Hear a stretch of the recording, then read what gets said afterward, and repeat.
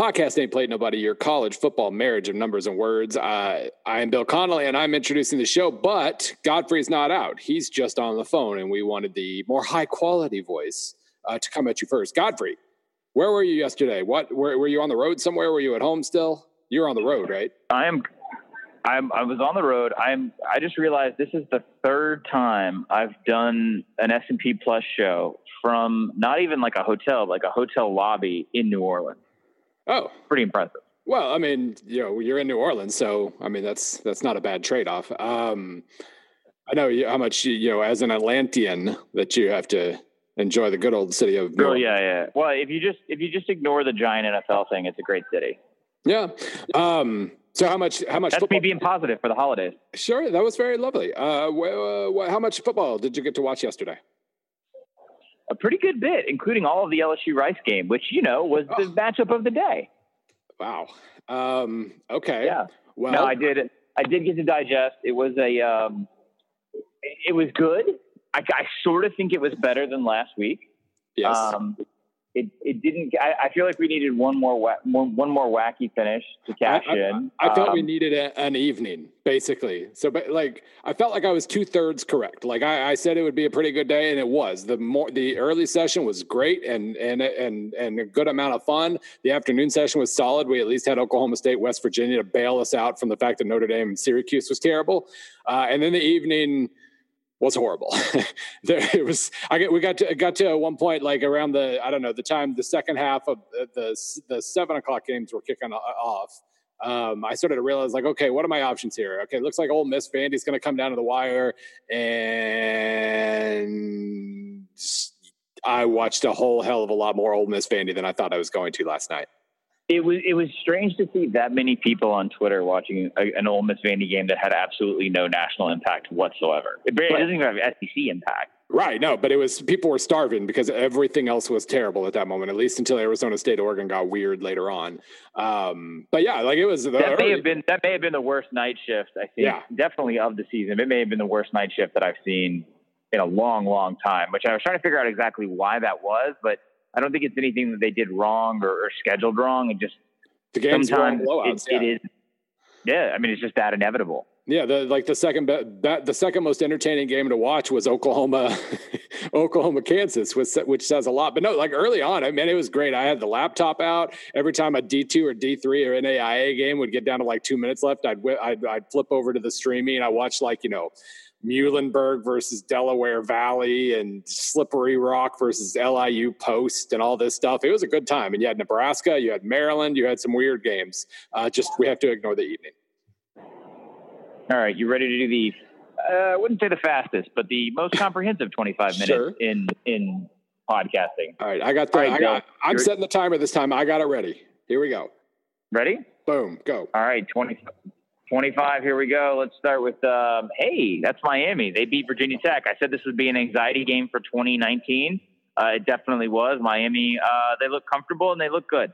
Yeah, no, that was it was good to see. Obviously, I mean, their defense was the major reason they were in control of that game. They were dominant for the most part, but N'Kosi Perry still, he got another chance after bouncing back and forth, and he looked really good. I guess Mark Richt felt comfortable after some better defenses. He didn't really want Perry overexposed. He felt comfortable exposing Perry to the Virginia Tech defense, which I think says a monstrous amount, and it sets up a really weird. You're talking about anxiety. You've got Virginia Tech this coming week. Number one, Virginia is supposed to win that game, which has to give everybody in Charlottesville massive anxiety because this isn't usually how it works. And number two, if Virginia Tech wins, they're going to flip around and play Marshall the week after that to try to get to a bowl, and they might lose that game too. We'll skip number 24 because that is Oklahoma State. We'll talk about them in a second. We'll go over, hey, my gosh, look at the saltiness from Missouri's quarterback. Look at the saltiness from Missouri on offense. Derek Dooley's something revenge. For Derek Dooley. Wow. Derek Dooley waited a long time to get revenge on Tennessee. No, it was. I mean, this is 2 straight blowout wins on the road against 90s powers at least for Missouri here. But just a really nice, they gave up a couple of big pass plays. Chris comes in early in the game because my goodness, I just completely Wow. Okay. You all right? No, I just pulled up the box score and all. Wow. Okay. The box score is from last year's Alamo Bowl or Texas Bowl. I'm trying to remember Guarantano's name, and Sam Ehlinger's name is staring back at me, and I got all sorts of confused. Anyway, Guarantano got hurt early. Chris comes in, has a pretty deep ball, uses it a few times, and it works. But Missouri got a couple turnovers. They were the craftier team, and they were the stronger team, and they are a top 25 team. I don't have any doubt about that right now. And they have a chance to finish 8-4 against Arkansas. Number 22, Utah State. They essentially survived because Colorado State had a game-winning touchdown that was wiped out by penalty. It wasn't a great game for Utah State, and that they let an inferior team hang around. By the way, do you like Mike Bobo going T-shirt, just T-shirt in the snow? I mean, if it worked, that would have started a trend. You know, this is an imitation kind of sport right here, so everybody would have had to do that if Colorado State pulled this off. But no, this was very much the weather's weird. We're ranked. We're happy about that. And oh crap, this team's actually fighting. What do we do? And they were really, really, really lucky to survive. A very, very disappointing performance. And I mean, they dropped 12 spots. It's hard to drop 12 spots that high, and they pulled it off while still winning, which is unique. Give Texas A&M a lot of credit. They come in at number 21. They absolutely destroyed any notion of an upset by UAB. They did it quickly. They did it convincingly. Yeah, no, good for them. I mean, it was they score, they go up immediately, but UAB comes back and ties it at 7. So you're thinking, okay, sure, maybe, but then within about 12 minutes, it's 17-7. UAB just stops moving the ball. We knew that was a possibility because their starting quarterback early did not play. Their backup did okay, but no, the A&M offense did everything it needed to do. 8 yards per play against what had been a very good defense. And UAB plummeted, by the way. They fell 15 spots, almost out of the top 50, but good job on A&M. They're another team that Missouri and A&M both, they played really, really hard schedules. They've got unimpressive looking 7-4 records, but they've done really well to win 7. Washington State, they have a quarterback. They come in at number 20. They scored 7. It was 69 points. Gardner Minshew threw seven touchdowns. Yes. Let's pull the box score up. 7 touchdowns. They destroyed a bad Arizona team. Yeah, this was I had to write about this in the weekly rankings post this morning because Washington State actually went down in S&P. I'm like, what the hell just happened? Basically, their offense went up for of course because they destroyed Arizona's defense. Their defense went down a little bit because Khalil Tate passed better than anybody really should have expected Khalil Tate to pass. They had they had like 3 or 4 30-plus yard plays and all that stuff. But they went down, Washington State did, because of special teams. Their punter had a bad day, iffy day on 3 kicks, and they missed a 27-yard field goal, which is high value. You're not supposed to miss those. And so that little bitty thing, and because all of these teams we're talking about are basically bunched really, really, really, really close together in the ratings, that was all it took for them to drop a few spots. It was crazy, but they're still right there. I mean, this is we knew it was going to be a coin toss for this coming week, no matter what S&P said, and we'll have to talk about the Apple Cup here on today. Wisconsin had to go to multiple overtimes to beat Purdue. They come in at number 19, but that basically allowed them to have both a very un-Wisconsin type of day, but a very good Wisconsin finish because Jonathan Taylor just basically, It was a hammer and a nail over and over again. This has not been a good season for Scotty, but they were very Wisconsin in this game. Yeah, their defense has been more disappointing than we would have expected. They don't have much of a pass rush this year. And Jack Cohn was just terrible his first couple of games in subbing in for Hornibrook. But he was fine. He went amazing yesterday, but he was fine. And that was enough because Taylor took the rest 321 yards, including an 80-yarder and a couple big runs in overtime. It was a very, very Wisconsin performance just because of that. Okay, West Virginia and Oklahoma State. Yeah. I didn't call this on our podcast. I did do a couple radio spots, and I know I called this on my buddy Ben's show in Shreveport when I was doing radio late in the week. I said, you know what? This it just feels right. This is an Oklahoma State team that's completely inconsistent week to week, sometimes for its betterment, and that's exactly what happened. West Virginia was blowing them out at one point, and then Oklahoma State scored 31. They outscored them in the second half, 31-10. Yeah. It was a very Big 12 game, but I felt good about identifying this immediately. Yeah, West Virginia comes out, loses a fumble. OSU scores, then West Virginia loses a fumble, then OSU kicks a field goal in the third quarter there. And so, yeah, you're like, all right, here we go. But power to OSU because they turned around and they lost a fumble. They muffed a punt. And set West Virginia to go back up 10. West Virginia went back up 10 a couple of times in the fourth quarter, but they just kept, once they found a rhythm on offense, it never stopped. And that was a really bad letdown for West Virginia. Their offense only blinked for a second, but their defense was horrible in the second half. And Taylor Cornelius, by the way, former walk-on Taylor Cornelius for Oklahoma State, is the quarterback of the number 4 offense per S&P Plus right now. They have barely missed a beat. Any problems they've had this year have been in terms of inconsistency, like the 12-pointer against Kansas State, but also just the defense still has not gotten it together. Offense has barely been. Yeah. That's really impressive. We'll run through these 3 teams real fast. So 17, 18, and 16 in this order ascending.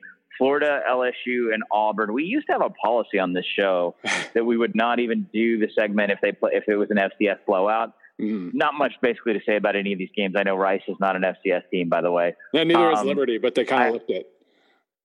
Right. Idaho just became an FCS team. I don't know what you can add about or say about any of these teams. I will just say anecdotally, I was watching in a public place in the suburbs of New Orleans this LSU game, and they were up somewhere in the 20s or 30s in complete control of the game in every aspect. And I was leaving the bathroom of the bar of this restaurant, and I hear somebody just screaming, "Do something," when they were on special teams, as if there was anything to be indignant or worried about at all in LSU's case. But such is fandom, I guess I should say. Oh, yeah. That's the only thing I can tell you. Yeah, no, all 3. Unless you have anything to add. Well, no, the one thing you can say about all 3 of these teams is they very much handle their business. Other teams didn't, but they basically took advantage of the fact that there was a weak opponent ahead, and they took out some maybe some frustrations for previous weeks or something, but they all looked good against vastly inferior competition.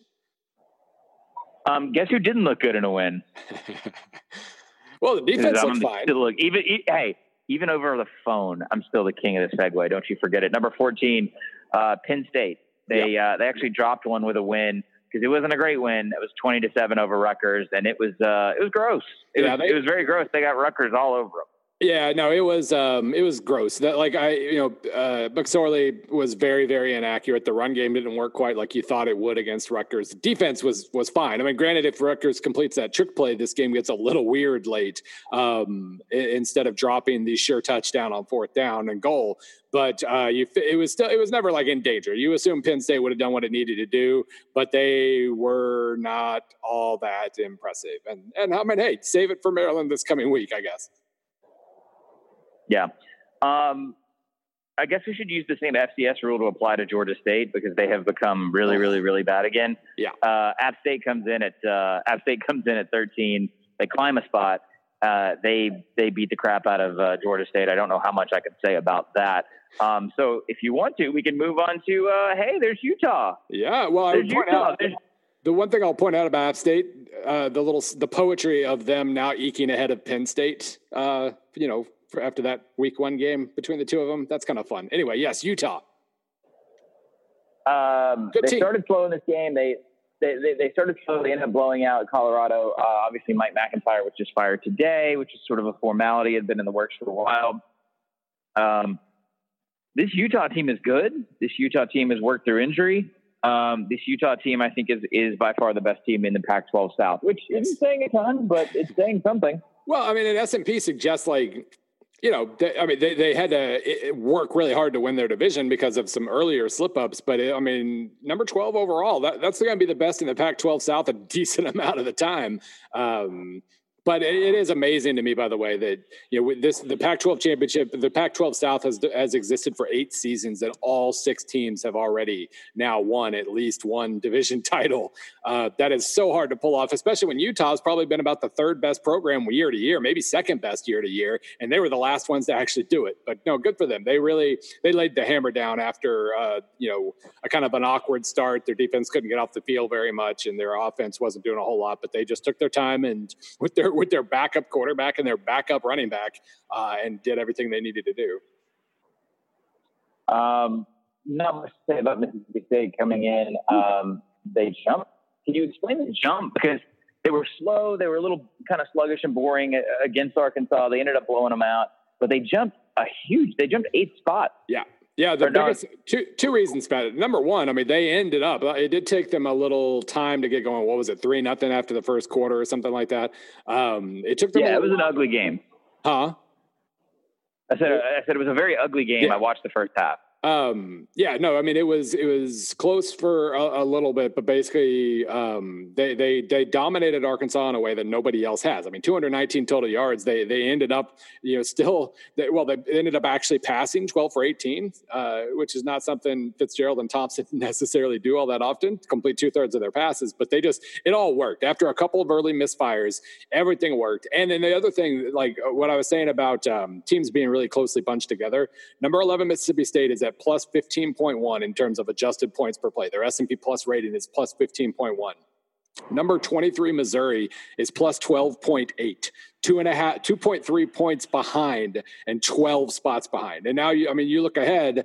Mississippi State's 2.3 points ahead of number 23. They're also 2.8 points behind number 8. Like that whole cluster of teams is so close together. It could have really ended up with in any sort of order. I mean, like I said, Washington State fell 4 spots or whatever because their kicker missed a 27-yard field goal. That's how close those teams are right now. Moving on to number 10, Washington. They beat up on Oregon State. Not a lot to say about the game. Yeah, to be the leitmotif of the countdown today. But Washington 8-3. Everybody that we talk to, especially our buddy Brian Floyd, who's a big Wazoo fan, is mortified about what the Apple Cup could be. There's absolutely no reason I think Washington couldn't come in and win the Apple Cup, and maybe even really win the Apple Cup. Even though, look, Wazoo's the better team right now, but this Washington team can, when it wants to be like functional, they can be very dangerous. No. I mean, Mike Leach has been there since 2012. The first year that he played against Washington, they scored 31 points, but that Chris Peterson wasn't there yet. Since 2013, they've scored 17, 13, 10, 17, and 14.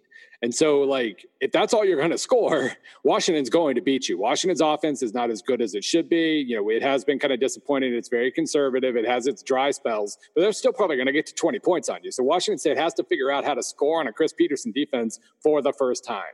And if it's not going to happen this year, it probably isn't going to happen. But you figure if mojo and confidence and all those things that coaches probably talk about way too much are worth anything, and they're worth something, this is still a game that Washington State has to feel pretty good about it, even if its fans are absolutely mortified right now.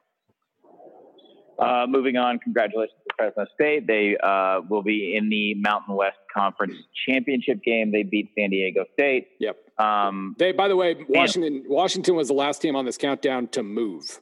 The top 9 remained exactly the same. This year sucks, by the way. Just saying. Anyway. Finally, you come around to my thinking. Let's see. So Fresno State, congrats to them. Again, not much to say. We love them. I always feel like we're apologizing. We're just saying, hey, they're playing really good defense, and you're not watching them. Okay, Ohio State, probably the most interesting team to talk about on this countdown. They're not good. They're not as good as they're not as good as their rankings. They're not as good as their ratings. They have these moments where they just completely fall apart. It's almost like you're bored playing a video game and you just let the computer or one of your friends run it up on you just to see if you can come back. That's how it felt against Maryland, because the talent disparity is so gross when you talk about those two programs on the field, where Ohio State's bigger, faster, but then it's just also like dumber for entire stretches of like entire quarters. Their first touchdown was a great example of that, when they finally just woke up and threw. It was like Haskins threw like a 50-yard touchdown pass on the first or second play of their drive. Like, I don't know what the hell this team's about. I mean, they could either come in and do to Michigan what they've been doing all these years, or they could completely get whacked. Yeah. So, I think for tomorrow, I believe I'm going to be writing a piece, like looking at the Ohio State side of the Michigan game, basically saying like, okay, what do they have to do here? Where can they find advantages? What do they have to fix and all that? So I've been trying on it's not as bad as it could be for Ohio State hats. even though their head coach just straight up looked in pain, and it started to become very uncomfortable with the camera constantly showing him on the sidelines yesterday. The way I can frame it for Ohio State is they basically had 3 bad defensive plays. There were 3 hilariously horrible defensive plays. 81-yard run from McFarland, 75-yard run from McFarland, and I think a 52-yard run later in the game.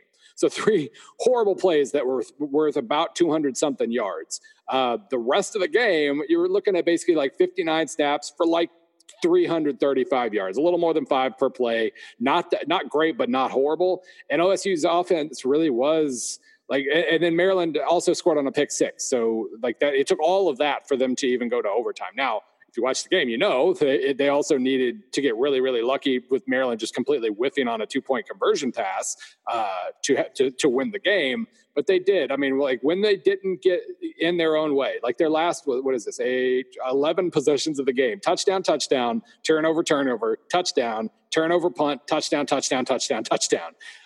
Their offense still is very, very good. It's inconsistent. They don't run the ball as well as they should, but their passing game is awesome, to the point where even with that horrible run game, they're 5th in offensive S&P plus. It's just that defense. They don't have glitches. They have absolute catastrophes. And you figure Michigan's going to be able to take advantage of that at least a couple times. Moving on, Central Florida, they're just better than everyone else in their conference. And then they have to sort of turn around and prop up the quality of the conference, where I really like Cincinnati. Obviously, we talked about them being ahead of schedule and overachieving. They're not deep. They're not as good as Central Florida. They're just not as athletic either, and that definitely showed on Saturday night. But good on everybody. I mean, good on Central Florida for keeping their streak alive. They obviously maintain. They get to continue to push that conversation another week. But then the other thing is they're just way, way better than everyone else in that conference right now. Yeah, I felt bad for Cincinnati because everything broke exactly like they needed it to early in the game. They get the sack of Milton. They recover from the ball for a touchdown. They get the ball back and they get a 38-yard field goal. Or no, they missed the PAT after the touchdown. They get the ball back. They force a 3-and-out. They go down and get a 38-yard field goal and miss it. UCF drives and scores, but they get another chance at a field goal and it's blocked and returned for an easy score. And at that point, Cincinnati wilted. Their defense is still good. It still played pretty hard. I mean, hell, they held UCF to 402 yards. That's not nothing. But their offense just was hopeless after that. They generated some scoring chances. They got 6 points out of it when they should have gotten like 17 or something, and it was just over at that point. Everybody's waiting for us to say nice things about Notre Dame. Where do we start? Yeah. Where do we start? Yeah, the uniforms look gross, but everything else is, I mean, they're a playoff team. I'm sold. I mean, I don't think with them running the table, there's no way politically that they would be left out. No matter what shakes out, they're getting in. I think the goal now for them is just make sure that you're not 4th. Just get away from Alabama in that first round. Yeah. But this is a better team than I give them credit for. They're better on defense than I give them credit for too. I didn't get to see a ton of this game, but from the drives I saw, I was impressed with the way they played on defense. I assumed they would play well on offense, but they humbled Syracuse. Yeah, no, they made this a not game very quickly, and good for them. Look, I think they're probably okay in terms of the 3 versus 4 thing, because even if Michigan, like assuming they handle USC pretty easily, and that's, it's a rivalry game, weird stuff happens, but you have to count on weird stuff if you're going to say that USC is going to beat Notre Dame. But otherwise you're looking at a situation where you finish 12-0, Michigan now, even if they blow out Ohio State and blow out Northwestern, that you still end up having to like willfully say, okay, well, we could bump them over the one team that beat them. Like that would be a hard sell, I think, for the committee. And so I would bet that we are kind of staring at Clemson, Notre Dame 2-3. And by the way, I mean, good for Notre Dame for leaning into the gross villain thing too. I mean, might as well become cartoon villains. It's a brand. It's a way to create a brand, because that was just everything about those jerseys and the Yankee thing behind it was just gross, horrible. Like I viscerally just like I kind of retched. It was so bad, and yet they went out and they played with the swagger of a villain. So good for them, I guess. Yeah, I think it's good for this season that they get to carry this amount of hype and this amount of tension, and honestly, a national fan base that doesn't have a lot of crossover interest in its own sport. A lot of people are Notre Dame fans who aren't college football fans, Right. and I'm not being insulting when I say that. So Yeah. I think it's strong. At this point, look, I mean, all jokes and memes aside, this is a good football team. Just don't do what you can not to be the 4. I think that's what everybody's fight is. So along those lines, because there's not a ton left that's super interesting, let's just say this. So obviously, number 1, Alabama, number 2, Clemson, number 3, Georgia. Then you have Michigan, Oklahoma, and Notre Dame. Now, we, of course, are a fait accompli about the G5's chances in the playoffs, so we won't mention Central Florida here. They can take that as a slight and burn me an effigy on Twitter. Georgia and Alabama, of course, will take care of themselves, which means that Alabama is going to beat Georgia by 17, 20 points. I was about to say, nothing takes care of itself if Georgia pulls an upset. But and again, look, Alabama is not as good as they were a month ago. They've got some things to figure out. Maybe they figured them out against Auburn and everything's fine. But they do have some things to figure out. Call me supremely confident that won't be an issue. So at this point, it's pretty clear. I mean, I think Oklahoma actually probably has the toughest test left. Yes. They could still feasibly see West Virginia and still West Virginia. No, it's Texas now. As long as Texas beats Kansas, Texas is in because West Virginia lost. Right. So Kansas has to beat Texas for West Virginia, and then, I mean, look, it's going to be Oklahoma is the shakiest. I think Oklahoma looked shaky at points last night. I can't say I'm not sold on Michigan because I'm sold on Michigan, but Ohio State, again, there's enough volatility on the positive side. Like I said, inconsistent, but still explosive and good, but just also really bad. So potentially Ohio State has a better chance there. I know I'm contradicting myself here. Clemson's going to be fine against South Carolina. I think Alabama's going to be totally fine against Georgia. You know, Georgia may get bumped out of the Sugar Bowl because they lost. So, they lost to LSU, who's vying desperately for that Sugar Bowl. We feel really good that it's going to be 1 Alabama, 2 Clemson. Yeah. I don't know if S&P has anything that can predict necessarily what's going to happen, but not in terms of seeding. Is there a right way to pick 3-4 out of this mess? I think Notre Dame's 3. If they win, they're 3. I don't see much of a controversy there. It just comes down to the 4. If Georgia does upset Alabama, weird stuff could happen. I mean, I still don't think Alabama's out. But you figure they fall to 3 or something and Georgia gets the 4, maybe Georgia gets the 3 or whatever. But if assuming Alabama does beat Auburn and Georgia, then you are looking at a situation where if Michigan has to lose for Oklahoma to get a shot. I do think it's that simple though. I mean, it is like Notre Dame, if Notre Dame loses to USC, things could get odd, because that's a bad loss.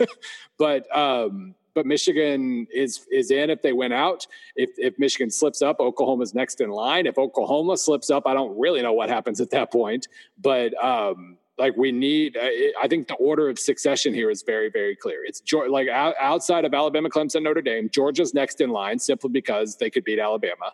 And assuming they don't, Michigan's next in line. If they slip up, Oklahoma's next in line. And it seems pretty clean in that regard. Has anyone noticed that a Clemson Notre Dame that we would have 2 ACC teams in one playoff matchup? That's right, 2 SEC. That was my joke there. That was my sexy timer right there. That's right. Yeah, that's right, Danny Cannell. Well done. 2 ACC teams, big upset, the best conference in the league in college football, if you ask me. Man. We really shouldn't have just made that joke. We need to kind of hide that, then put it out as a meme, right?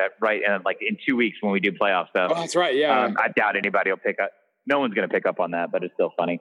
All right, Bill, we will discuss all of this again. Programming note, we're only going to do 1 show this week. So the recap shows, also the preview shows, also the Thanksgiving show. So we love you all. We'll see you this week. Yep.